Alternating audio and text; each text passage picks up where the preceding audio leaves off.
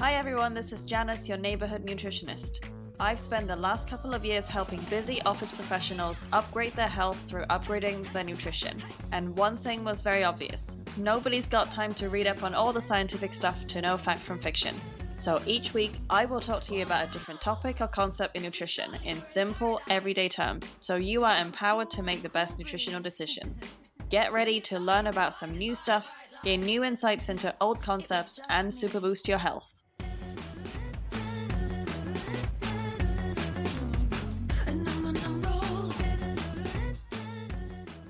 Okay, so today I've got Gillian, an emotional eating coach, with me on the podcast. Welcome, Gillian, and thank you for joining us today. Thank you so much for having me. I'm so excited to be here. So, although, I introduce you as an emotional eating coach, we're actually going to touch on the topic of nutrition in pregnancy because you are how far along now? So I'm 9 months pregnant now. Yep. And I've gained about 21 pounds, which is roughly 9.5 kilos. Mm-hmm. So for most women, when they hear that, their jaws kind of drop. And Mm-hmm. some, and it's a quite low number to have gained in 9 months for pregnancy. I think a lot of women tend to gain more like 30 to 50 and sometimes up to 70 pounds.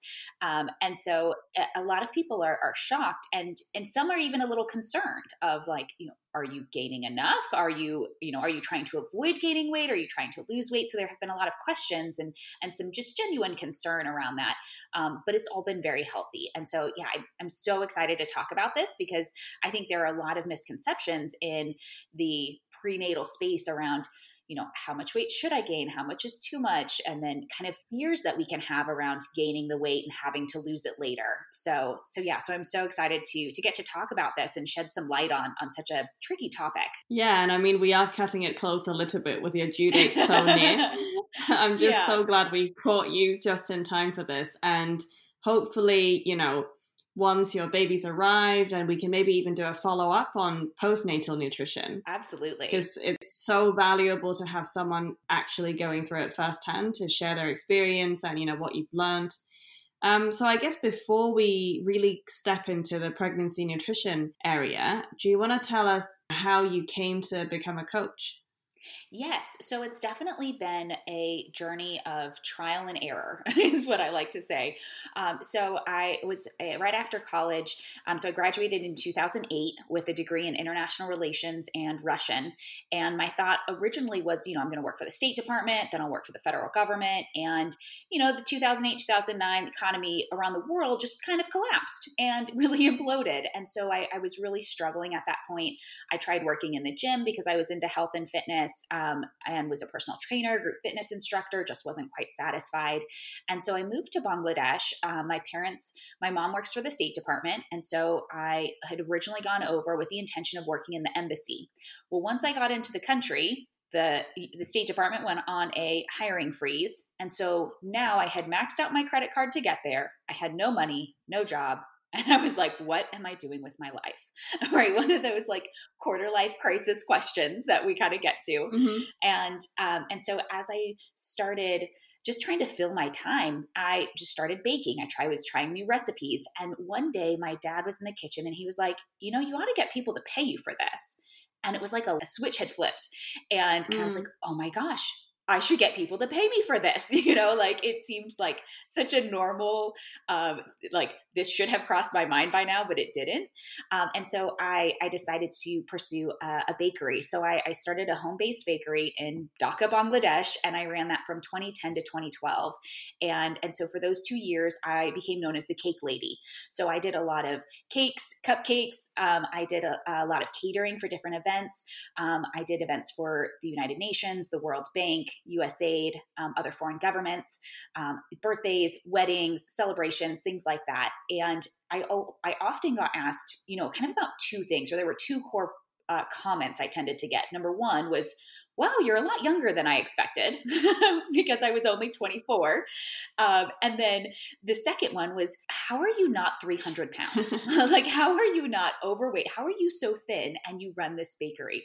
And a lot of people chalked it up to, well, you're young, you have a fast metabolism. There were a lot of excuses that were given as to why I was so healthy. But I'd say there were two kind of core core reasons. Number one was when you're surrounded by cookies, cake, brownies, like things are always available, there was no need to binge on it because it was always going to be there. You know, I didn't have to worry about, because there was no restriction, there was then no binging or no overeating. I didn't have to overconsume it because I knew I could have it the next day and the day after that and the day after that. It was like there was always something there.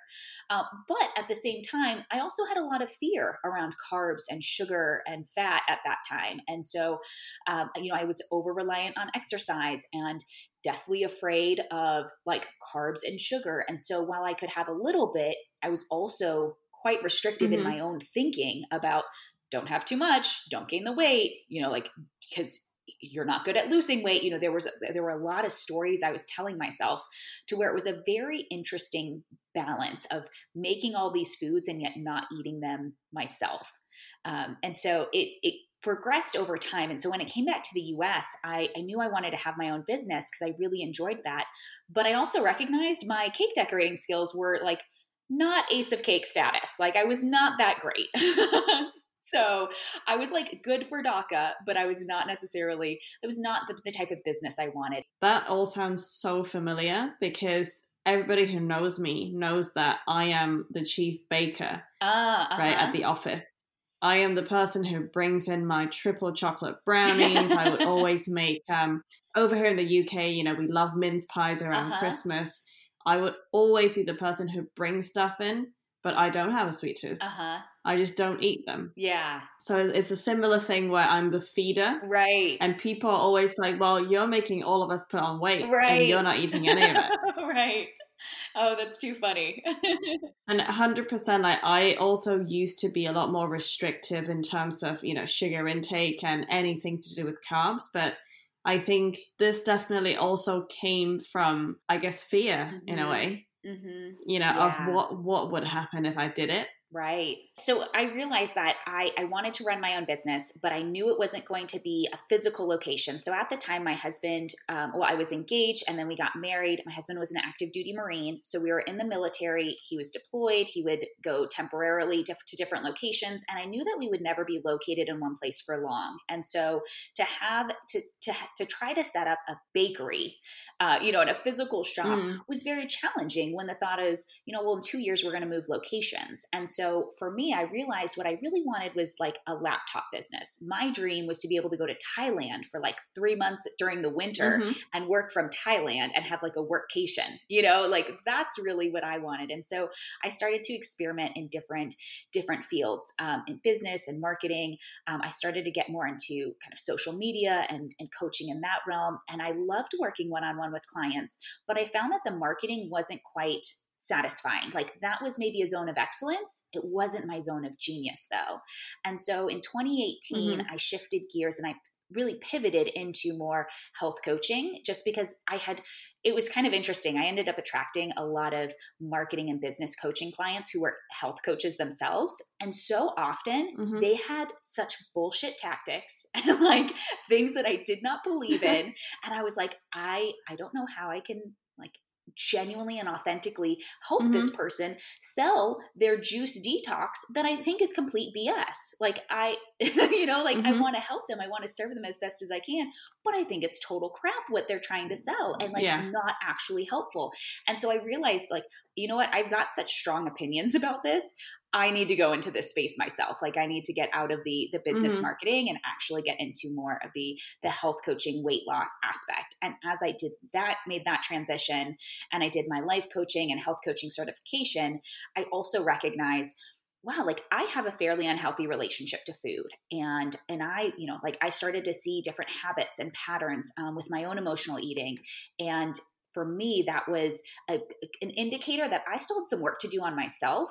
And it wasn't just a simple eat this, not that, or just avoid these bad foods, that I really wanted to understand, like, why do I keep reaching for food when I'm not hungry? Why is that the clock strikes 3 p.m. and I'm looking for a snack, or every evening I'm, rummaging through the fridge or the pantry, trying to find something. And so it really helped me in my own journey as now I'm helping others in theirs. And so that's kind of like the long version. It's a very windy road. But I feel like this is what I'm called to do, and to really speak, speak truth into a very noisy world that is full of a lot of tactics and get skinny quick schemes and, and just frankly diets that do not help and do not work. And so I think we have such similar philosophies, and I love that, because we need more people out there who are not going to keep trying these, to push these juice fasts and detoxes or 90-day shreds or, things like that, which I think they have the best of intentions. I just think they're doing it wrong. When I was a teenager, probably, I would buy, Cosmopolitan magazine and follow the 28-day bikini abs. Yeah. And it would never work. Right. And it just never worked until I actually looked at my nutrition and actually went to train in the gym like a normal person. And then it came, right? No, but that was a really inspirational transformation, I think, from... in your own words, you were a little bit in a crisis mode when you were 24. What should I be doing? And then now you've completely transformed into someone who's just out to help people. And I mean, that's why I invited you on my podcast, because I think we do have very similar views on nutrition and how to, I guess, general well-being. So going into the topic of today's episode, I guess it makes sense to talk about prenatal, go chronologically. So a question that I've heard, people around me talk about is, how far in advance do you actually need to get your body ready if you want to get pregnant at some point? So I'd say on average, it's going to be around 6 months is a great time period to start prepping your body for getting pregnant. And it depends on, if you are obese or you're severely overweight and you are looking to lose 50 to 100 pounds, you're probably going to want to give yourself more like 12 months to get to a healthy weight to where you can have a healthy pregnancy. If you are just trying to prep your body and you're not very overweight, then in that 3 to 6 month range is going to be ideal. And so what you want to focus on are going to be kind of two things. So number one is going to be the habits. So really this is a time to start to build in those habits that you want to have during pregnancy. So like sleeping to 7 to 9 hours every single night, drinking water. So I recommend drinking 65 ounces or roughly 2 liters of water a day. If you're only drinking 1 liter, give yourself a month to work up to that 2 liters. Don't start thinking like, oh, well, I got to drink 2 liters tomorrow because that's what Jillian said. Let's start to add in incrementally and start to, work your way up. So I typically drink like 4 liters of water a day, and that's just plain water, like coffee, tea, sparkling water, things like that are on top of that. So, really building these habits to where it becomes second nature is going to be extremely helpful, because those are going to be the habits you want to carry over into pregnancy as well. Some other habits might be like reducing your alcohol intake, reducing caffeine, starting to cut back. One of the biggest challenges I think women have is going from drinking, 5 or 6 cups of coffee a day and 2 glasses of wine every night to now they're like, now I can't have anything, and they try to go, it's like that all or nothing. And they can feel really, really restricted, and they tend to have more side effects, can get headaches or withdrawal symptoms because they're doing these drastic shifts. And so by giving yourself that time to work in these habits, it allows you to build that into your routine and to feel good about it too, and to kind of weaning back and taking those baby steps. So the habit aspect is one, and then really giving yourself like 3 to 6 months to strengthen your core and your pelvic floor muscles. So once you get beyond your first trimester, your belly is just going to stretch. You're not really going to be able to strengthen those muscles at that point. You just want to allow them to be relaxed and to stretch for the baby's growth. So the time before pregnancy is actually really critical. So yoga, Pilates, doing planks, it's not necessarily crunches, it's going to be other movements, and really strengthening the core to prepare for, what your body is going to be going through during labor and delivery, as well as then your pelvic floor, which runs from the top of your pelvic bone all the way back through your genitals to your tailbone. So those are your pelvic floor muscles. So working on strengthening those. And so most people think of like Kegels, as like different exercises to do, which those are great. But again, other yoga and Pilates movements can be really helpful too. So it doesn't have to be, anything serious or intense, but just getting into the habit of, I move my body, I strengthen my core every day, like building up those habits is what's really going to be important. So maybe a tiny sidebar here, because I know, we're talking about nutrition, but you have obviously a lot of knowledge and experience around fitness as well. Have you heard of people say that it's actually not as good if you have a lot of abs, for pregnancy, because it's kind of, I guess, restrictive, or, because I've also seen people who are heavily pregnant still with abs on top of their belly visible. So there's nothing wrong with that. And actually my midwife, just last month, she had made a comment. She was like, wow, I just can't get over your ab muscles. And I just kind of laughed because I was like, you can still see them? Like, I feel like there's nothing, like it's just the baby now. I feel like I don't have ab muscles, but no, it's actually been very beneficial. And it's very helpful. Mm-hmm. And as the uterus is going to contract during labor, it's using those ab muscles. And so the stronger they are, then the more effective they are. So instead of having like a long, slow process, you can have a more ideally you would have a quicker labor and delivery. And so having more ab muscles is not a bad thing. You certainly don't need 6-pack abs in order to prepare for baby, but really, getting into the point where you're strengthening that. And then just being mindful of, the different positions and things that you're doing as you're pregnant and as your belly does grow and get bigger. And, and recognizing like, I can't really see my abs, but they're still there and they'll come back so much faster as well after baby. And I guess while we're on the topic of exercise, I know that especially, I grew up in Asia and it's not only Chinese people, right? I've got Indian friends as well who tell me traditionally they prefer women, when they're pregnant to basically not do anything because exercising could be dangerous. So what's your view on that, and what kind of, I guess, lightweight exercises would you actually recommend to pregnant women? So most physicians, midwives, naturopaths are going to recommend that you maintain the same activity level that you had prior to pregnancy. So if you were walking, you can continue walking. If you were doing yoga, Pilates, dance classes, like you can still do those so long as you feel good. If you were doing absolutely nothing, you should not start CrossFit, while you're pregnant, right? Like that's, don't start something that you haven't done before. I tend to lift 2 to 3 times a week prior to baby. And now through the pregnancy, I've still been lifting about 1 to 2 times per week because my body's familiar with that.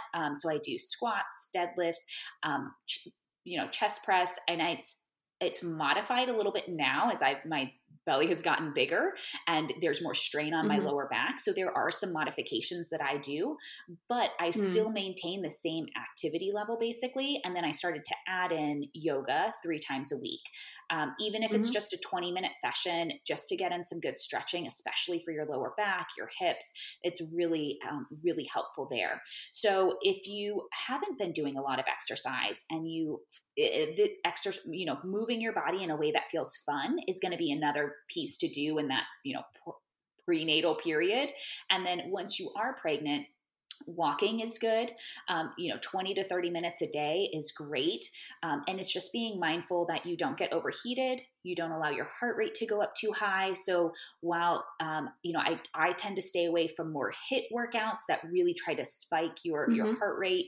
But also recognize that, my heart rate's going to climb a little bit when I'm, if I'm doing a light jog or if I'm lifting weights, towards the end of the session, something like that. So it just reminded me, some of the things you hear when you're, I guess, earlier on in the pregnancy. Is there any danger or risk to doing any kind of jumping? No. So your body, like your uterus, is designed to keep the baby safe. It is designed to reduce impact, to make sure that and this has been a concern for some women who have like toddlers, and the toddler will run and like headbutt them in the stomach, they're just playing. Yeah. But they're, and they can kind of freak out a little bit, and it's completely normal to have that response or to have that fear, because we're very protective already. But there's nothing wrong with, with running in the early stages of pregnancy. That's more of an old wives' tale that it can increase your chances of miscarriage. So I had a miscarriage last year in September, and it's, 90% of them are not to any fault of the woman. It was nothing as to what she was doing or eating or drinking or anything. It's just a chromosomal abnormality to where there was some kind of defect between the sperm and the egg, and the fetus just was not viable. Right. So there's nothing, there's often nothing that you could have done to prevent it, which I think for a lot of women who go through that, we feel a lot of guilt, at least initially, of, well, what did I do wrong? And when you have people in your family who maybe are asking, well, what did you do wrong? Or insinuating that you did something to cause this. But that's more older thinking. So like my grandfather had made a comment like, well, maybe you shouldn't be working out, or, maybe you overdid it in the gym. And he has good intentions. He's just not up to date on his, pregnancy, understanding and where we're at with science today. I think that's such an important thing you brought up there. And I'm sure a lot of women would feel so much better after hearing that, that we do tend to have a blame culture when it comes to our health. Yeah. Especially around food. I'm sure we'll come to that in a bit. What are the most common misconceptions around nutrition that you've heard? So I know the basic things of don't eat sushi, raw things or unpasteurized things. But have you heard of any other interesting misconceptions around food? So there have been several, and actually bringing up sushi is actually a great one, because raw fish is not always a no-go when you're pregnant. So it depends on how you feel eating it, like how comfortable you feel with this.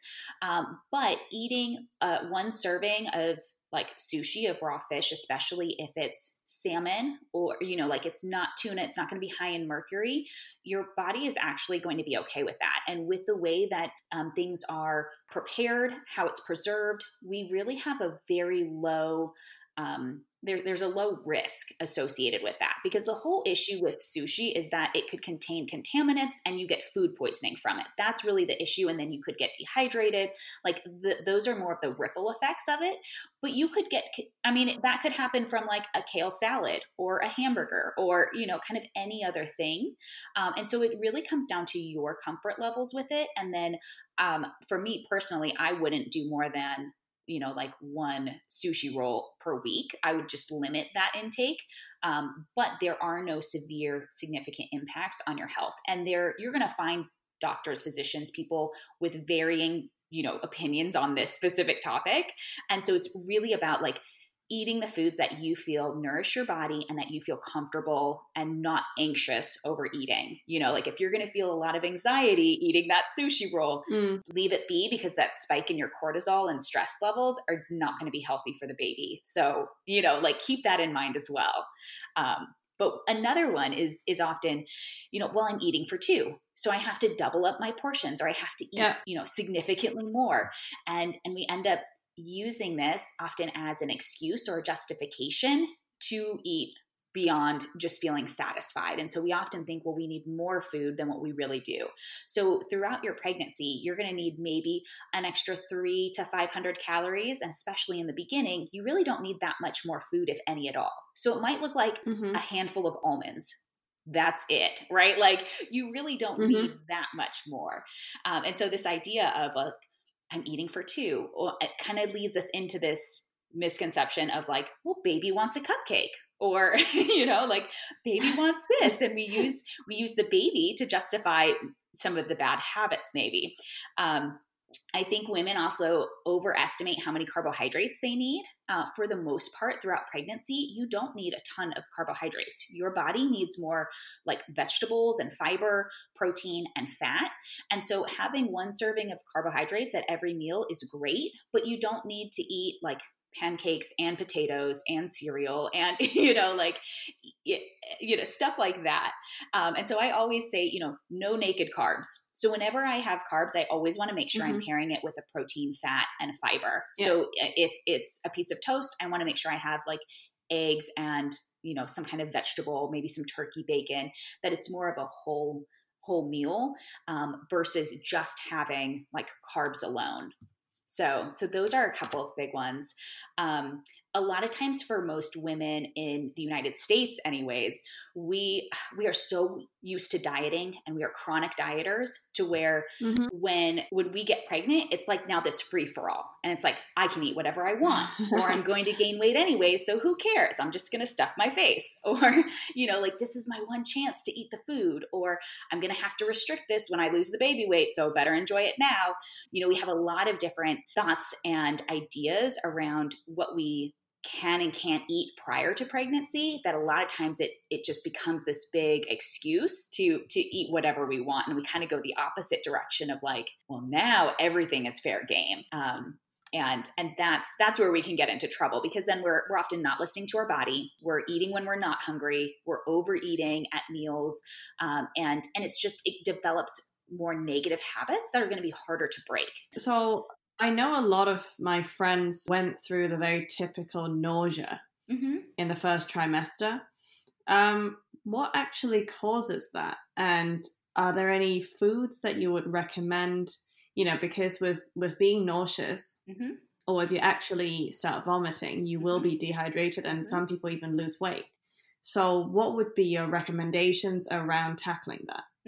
So yeah, it's very common, especially if you are vomiting, to lose weight in the first trimester. Don't freak out. It is totally normal. You're right. You want to look at dehydration and make sure that you're getting in enough water, as well as looking at other kind of sports drinks like Gatorade, Powerade, Pedialyte, looking at ways of replenishing the nutrients in your body, or Propel is another one. For me in the first trimester, the taste of like regular water was terrible. I hated it.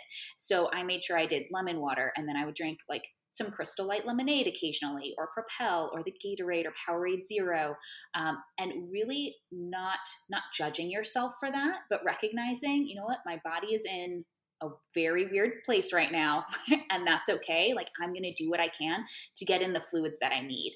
And so a lot of times the nausea has been associated with the HCG hormone, which is human chorionic gonadotropin. I can't even pronounce the last word, quite honestly. That's the hormone, though, the HCG. That one is often typically associated with the nausea or the morning sickness. I had that pretty severe for my second month, and it was all day. So there was like no relief for 4 weeks, and it was rough. And that point, I was just thinking, I just got to survive. Like I'm just in survival mode. And so it was really about listening to my body. I had a lot of food aversions. I haven't had many food cravings. It was more of everything that I had been eating previously, like all the vegetables and proteins and everything, like sounded terrible. Like I did not want broccoli and Brussels sprouts and cauliflower rice and all of my normal foods. And so it more became an issue of, okay, can I get in one vegetable today? That's it. I normally eat like 6, 7 servings a day. And I was down to one. I was like, can I just get in some carrots? Like what can I do to get in a little bit of something? Can I get in some cucumbers today? Looking at kind of that baseline of like, all right, how do I get my body the nutrients it needs while recognizing that I feel terrible? And so that was also when I probably eat, more crackers or crackers and cheese. A little more cereal at that point. And just really giving yourself grace and compassion and trying to eat foods that will calm your stomach and get as much in as you can, and in smaller amounts. So instead of eating every like 4 to 5 hours, I was eating maybe 1 to 2 hours and eating a little more consistently and a much smaller portion. So more just kind of snacking throughout the day. And everybody's going to be a little bit different. This is when like the no naked carbs rule kind of goes out the window, and it's, it's more of like eat what you can. And if it's just a piece of toast or a bagel and cream cheese or something like that, eat what you can and recognize that this will pass. It might take a few weeks. Hopefully it's not more than, 2 months, but really just try to work with your body as much as you can and get it in as much protein as you possibly can, given the, food aversions that you might be feeling. Protein shakes can be a good option too for some women who feel like they don't want to eat meat, or they just can't, stomach the thought of certain foods. That can be another way. Shakes, smoothies, ways that you can get in some spinach with the fruit and, still get your body the nutrients it needs, making sure you've got a really good prenatal vitamin, and prenatal and Unisom in the evening was recommended to me to help with nausea. I don't think it actually helped me personally. Maybe one of the listeners will try it and it'll help them. And it's really just going to be about just kind of getting through it as best as you can and trying to set up your surroundings and situation and support to help you through this period, as you're probably not going to want to be doing as much. Hire out the cleaning, have somebody help you with your pets if you have them. Look at if you can scale back on work hours or what options look like for that. You mentioned nutrients and certain supplements. So I've heard of things like folic acid being a very key element that you need to incorporate in your diet. And what's your view on, is it actually necessary to take additional supplements for pregnancy, or can you actually achieve that through a normal diet? So because baby needs so much and it's pulling so much from you, especially in the second and third trimester, I really recommend supplementation for most people. I think it's best if you do a blood test, though, in each of your trimesters to really identify where you're at currently and what areas you may be deficient in. That way you're not just randomly increasing certain doses. But I would say folate is one. So folic acid is just a synthetic form of folate. So folate is going to be a great nutrient and vitamin that your body needs. You can get this in a lot of vegetables. So broccoli, Brussels sprouts, cabbage, cauliflower. Again, all the foods that I really did not want to be eating in that first trimester. Fruit like grapefruit, oranges, avocados, eggs, nuts, legumes. So especially if you have a lot of food aversions or you're feeling really nauseous, supplements can really be helpful at that time because you're not getting in the typical foods that maybe you would be eating normally. So folate is a big one. Calcium, iron, and DHA are another two that are really important. So I take a prenatal vitamin. I take a separate iron supplement as well as a separate DHA supplement. And that's after having worked with a naturopath and recognizing that my body was a little deficient in iron. And while I had really good iron usage, my iron storage, which is called ferritin, was kind of low. And so we started on that, as well as I also am eating red meat every single day for at least one meal. I'm incorporating that. And then we found that even though I've added this supplementation, that number kept going down, which we wanted it to go up. And so then it was, okay, let's increase that dosage to 2. So blood work can really help and give you a clearer picture of where you're starting at and where you should be. So I have loved working with a naturopath because a lot of physicians, from what I found, they've been helpful, but a lot of times there's such a wide range for what normal looks like that they're like, oh, you're in the range, you're fine, Yeah. When really a naturopath is going to be like, oh, well, you're in this range and you might fit this, but you're a little high or you're a little low, or here's where I think we can improve it. I also have 23andMe. I have the genetic, data and history and everything. I was able to send to her my raw data, and she could pull out specific genetic variations that I had in my own body that made certain supplements harder or easier to absorb and to get the nutrients that I needed. So it made it easier to identify what form of B12 I needed, what form of iron was going to be best. She noticed that I have a gluten sensitivity, and she said, you may not have any issues now, but if you want to maintain not having issues, I suggest you cut back on gluten and you start eating more gluten-free. And so again, we can learn so much about our own individual bodies that can be so helpful. But those, I would say, the calcium, folate, iron, and DHA are going to be some of the top supplements that I would recommend, in addition to a really high quality prenatal vitamin. That's really good advice. And I'm assuming, especially for vegetarian and vegan mums to be, it's especially important with the iron. Mm-hmm. Right.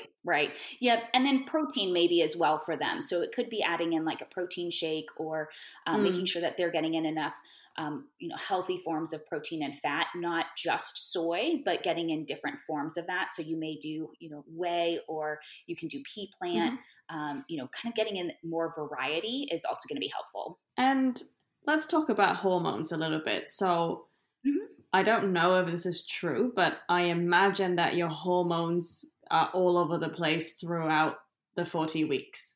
Is that true? Do they vary? It depends on the person. So for me, I don't think I've had like very many mood swings, if any at all. So what would irritate me prior to pregnancy irritates me now, but probably at the same degree, Okay. I would say sometimes my patience is a little low, but prior to pregnancy, sometimes my patience was a little low anyways, So I haven't felt that, but it's totally normal if you do. It's completely normal if you do feel big mood swings, where one moment you are enraged and then the next moment you're crying. I remember trying a birth control years ago. This was probably like 2014, and they gave me a synthetic form, which I was really opposed to, but the doctor wouldn't give me the name brand. So I ended up switching doctors later, but I started taking this birth control for a couple of days, and I had really bad mood swings, really like terrible, like anger, rage. I was like yelling at the Walmart pharmacist and then crying like the next moment. It was awful. And so sometimes like the synthetic hormones for some women can increase that. And so when you get pregnant, you may not see that kind of change because it is more natural. But it is completely normal. And your body is built to kind of, take in all the changes, right? Right. So I guess, Jillian, before we finish, can you give us 3 actionable steps for our expecting listeners, or listeners who are simply interested or might be thinking of getting pregnant at some point? Yes, absolutely. So number 1 is going to be sleep. This is one of the best things. Sleep will help regulate your cravings. When you get even 1 less hour of sleep at night, you are 30% more hungry and 20% less satisfied. So whether you are pregnant or not, you are more irritable, you have higher cravings, you want to snack and crunch and munch, you're going to be way more moody, and your body will not reset those hormones until you go back to sleep. And so it's something where sometimes a nap can help for some people. Other times you just have to suck it up and get through the day and just go to bed a little bit earlier. So really hitting that 7 to 9 hour window and really finding what's best for your body, How are you with sleep? I am good at sleeping, but I am terrible at napping. If I had an afternoon nap, I'll wake up feeling really hot and flustered and just really annoyed and just in a bad mood. Yeah. So naps are not good for me. Yeah. Yeah, sleep is so essential. And for me, I can't do power naps. Like, I don't know who can fall asleep for 20 minutes and wake up feeling refreshed, but I need like exactly an hour and a half. Like, that's when I really feel good. And even sometimes then I wake up and I still feel kind of groggy. And, you know, so it's really about learning your body and what works best for you. But sleep is going to be so important. That's when your body's going to repair itself. It's also when your body's going to burn fat. And when you're pregnant, it's when you're helping to really build this little baby. So really prioritizing sleep would be my number one recommendation. Number two is just a simple philosophy of eat when you're hungry, stop when you're satisfied. It seems simple, but it doesn't always feel easy in the moment, especially when you're like, oh, but this tastes so good. Or, hey, it's free, you know, like free donuts in the break room. Like, it doesn't matter if I'm hungry or not. It's free. Who turns down free food? Or to throw away those like 3 bites of, you know, your salad or, you know, something that you're eating because you're thinking, well, I don't want to waste it. And so we have a lot of these excuses and justifications that kind of steer us out of that. But really focusing on eating when you're hungry, and especially when you're pregnant, like this is a great time to dial in to your body's natural hunger cues. So really understand, like your body will tell you, girl, you got to eat. Like it is time. And your body's also going to tell you when it's had enough. And so slowing down can help you with that as well, so that you're not overly full at the end. But really finding that window to where you're eating for true physical hunger and you're identifying what it is. Like if you're not truly hungry, like, why do I want this food? What am I feeling instead? And that's a great question to ask, is like, am I hungry? And if the answer is no, to be like, okay, why am I reaching for this? Why do I want food? What is it that I'm trying to avoid? Or what am I trying to achieve with this? So that's number two. And that can help all listeners, no matter what you're doing. And number three is patience. Practice patience with yourself, patience with your body, patience with the time, you know, throughout pregnancy, and then also patience with, you know, postpartum and the weight loss process. Oftentimes we find ourselves getting like roped into these fad diets or these get skinny quick schemes, or, you know, things that really we want the outcome because ultimately we want to feel a certain way. I want to feel proud and confident and sexy again. Or I feel like I'll be more loved or appreciated or valued if I have a certain body or shape or weight.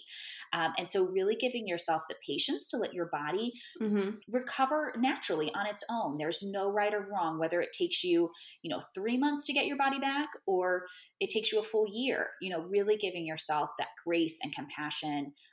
The patience is probably the number one skill I am still working on, and the number one skill I wish that I could give my clients as well. That's like really, really good advice. And I think especially on your last point, you know, I hear about, you know, women who, I guess in anticipation of the recovery and getting back into their pre-pregnancy shape, you know, they'll then try their best to avoid putting on any weight at all and, you know, kind of losing sight of the big picture. And I would think, look, this took, you know, your new body took 9 months and a whole other human to create. Yeah, right. So take it easy on yourself.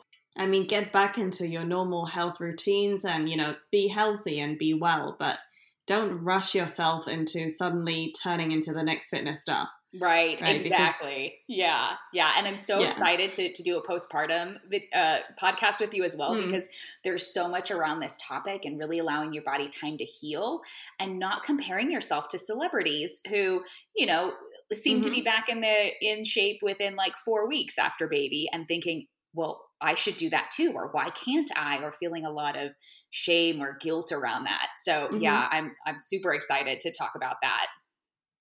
I mean, these people either have a whole in-house team of health specialists, right, or they're just wearing good Spanx, right? Right, or both. Yeah. Thank you so much for your time today. And again, you know, this is a question that I ask all my guests who come onto my podcast. What is the one food that always takes you to your happy place? Frozen yogurt. That is my, like, I used to call it like my quote, guilty pleasure. But I don't feel guilty for it. You know, it's something that I plan and I have it a couple times a week and I enjoy it. And when there are flavors, like usually the shop near me, it'll rotate through flavors. And, you know, I haven't been there in a couple of weeks just because like I haven't really liked the flavors that they offered, you know? So it's something that I really make sure that I enjoy it on a scale of like 1 to 10. It's got to be like a 9 or a 10. You know, I'm not going to eat it if it's like a meh, that was okay.